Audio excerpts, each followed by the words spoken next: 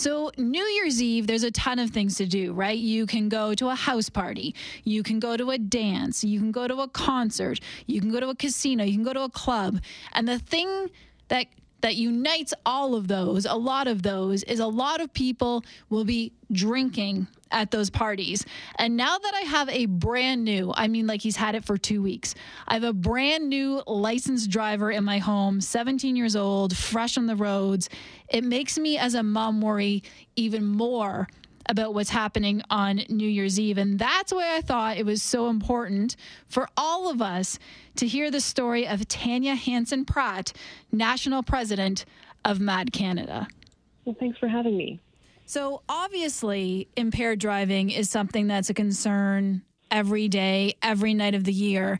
But when we get closer to this night, when we're going out so late and so many people go so deep, is it more of a concern to MADD Canada, or is it just it's a 365 days a year kind of thing? Well, clearly impaired driving is something that we think about every single day. But certainly as we're heading into New Year's Eve, a lot of people are really publicly going out and consuming alcohol and often drugs. And so this is a big concern because we know a lot of people are going to be out on the roads. And we want to make sure that people make a plan and get home safely. And so how different now is it 2023 going into 2024? Because unlike years or a couple of decades ago, we have a C train, we have bus service, we have taxis, we also have Uber. There's more choices than ever to get home safely, and yet we still know there's going to be statistics saying people are drinking and driving, and the Calgary police are going to stop people on their ride programs, and it's going to happen again. Exactly. There's really no excuse to drive impaired. There are so many options available to people. So what we just ask is that you make a plan. Plan ahead. It's really easy to do, especially if you live in a major city. There's transit available, and a lot of transit companies offer a free ride on New Year's Eve. So take the time to plan ahead. Have a designated driver. Make sure you have some money in your shoe or have a card with you to call an Uber or call a taxi, call a friend, call a family member who's able to come pick you up. There's so many different ways to get home, so there's really no excuse. Now, you've been involved with MADD Canada for years, but did this also feel different to you once you had your own children out in the world and on the streets, or is that just me? Oh, no, absolutely. I took some time away from MADD. I was involved for several years, and then I took some time away. But then once my children started becoming teenagers, I started thinking, wow, I should really go back, because I really want them to hear the message that they have a choice, that they can decide to plan ahead, that they can always call us. And that's absolutely a rule in our house, is that if they're out and partying with friends, that they call us and we'll come get them and get them home safely. Yeah.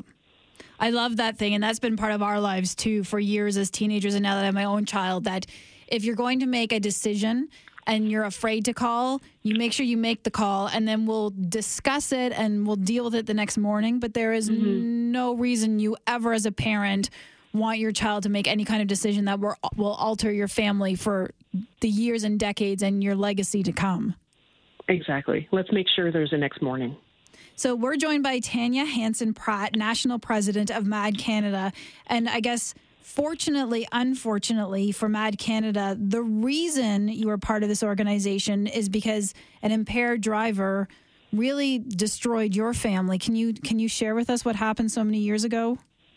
Of course. Back in 1999, April 20th, 1999, my mom, Burl Hansen, was out for a walk in the morning at 7 o'clock in the morning on a Tuesday, and she was struck from behind by an impaired driver, and it destroyed our family. Mom was the glue that held us together, and these past 25 Christmases we haven't celebrated together as a family, and it was all because an impaired driver made the wrong decision. And I think what's relevant to that story and New Year's Eve is you might think, well, I am smashed or hammered, so I'll sleep on this couch or I'll go get something to eat and then I'll drive home. And you still might be impaired at 7 o'clock the next morning when you think, okay, it's morning, time to go home now. Exactly. Having something to eat, it doesn't make you not impaired. It just means you're not hungry anymore. Having a cup of coffee doesn't mean that you're not impaired. It just means you're more awake. Taking a cold shower doesn't make you not impaired. It just makes you clean. So people need to remember that you can still be impaired later on. So it just reinforces the fact that making that plan ahead of time will save all kinds of grief for yourself and for families of the people that you encounter on the road.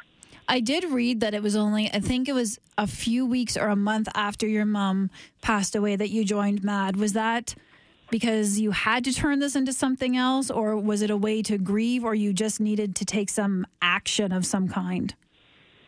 I think for me it was all of the above. I was feeling really lost at the time. I was quite young, and I really didn't know what to do with that energy, and this was really my first grieving experience. So I really felt like I had to do something and channel that energy somewhere. And I'm really glad I did. My brother was a police officer. He still is a police officer, and he had recommended MADD to the rest of the family as just something to do. My mom was an avid volunteer, so it really felt appropriate for all of us to volunteer our time, and it turned into something, a really positive experience where we could connect with other people who understood what we had gone through. And now that I've been here longer, I feel like I can offer my experience to others and let them know that we understand, and there's light eventually. When someone makes a decision like this and changes your family forever, do you keep track of what happened to the impaired driver, or it's just it doesn't matter at this point because you won't have any more celebrations with your mom? For me personally, no. Mm-hmm. I don't want that person to have any more space in my brain. He took up plenty of space in my brain for plenty of years, and it took a lot of time and work and therapy, quite honestly, to get him out of my head. Right. So I have moments now where I don't actually even remember his name, and I'm glad for that, because I would rather my time and my effort and my energy be spent on remembering my mom and what she meant to me and my family rather than on the impaired driver. Do you see the numbers still going down for drinking and driving and being impaired from drug use and driving? Are we still seeing a downward trend that MADD Canada has in its numbers, that we're still headed in the right direction? Yeah, I think the good news is that we do see a downward trend over time. Since my mom was killed to now, we have seen a decrease in impaired driving. But unfortunately, our work isn't done. Mm-hmm. There are still people dying and being injured every day on our roads in Canada by impaired drivers. And impaired driving is still one of the leading causes of death, criminal causes of death on our roads. So our work isn't done yet. But yes, overall, the trend is downwards, but there's still a lot of work to be done. And your message to people on New Year's Eve has to be just, you have so many options. Please do not ruin another family's life, because it destroys so many people in so many spheres that you don't even know the ripple and the wave effect of what you're doing and how many lives it will affect. Exactly. And isn't it wonderful that we have so many options these days? Mm-hmm. There's so many things that you can do to plan ahead, and it's so simple to make that plan before you start either consuming alcohol or drugs, so that you can have a pleasant night and not have to worry about damaging your own life or someone else's life in the process. Just go out, have fun, but make that plan before you go so that you know the night will end well. And I should also add, by the way, that in Calgary, the C train and the bus is free on December 31st on New Year's Eve. So there is no cost to take transit and get home safely. That's just fantastic. So there's such a great resource there for everyone to be able to get home safely, and so many other options available as well. Of course, you can call an Uber, you can call a taxi, plan to stay over, have a designated driver, be your own driver. You don't have to have alcohol or drugs if you don't want to. You can plan to be that safe person for others as well. So many options available for people.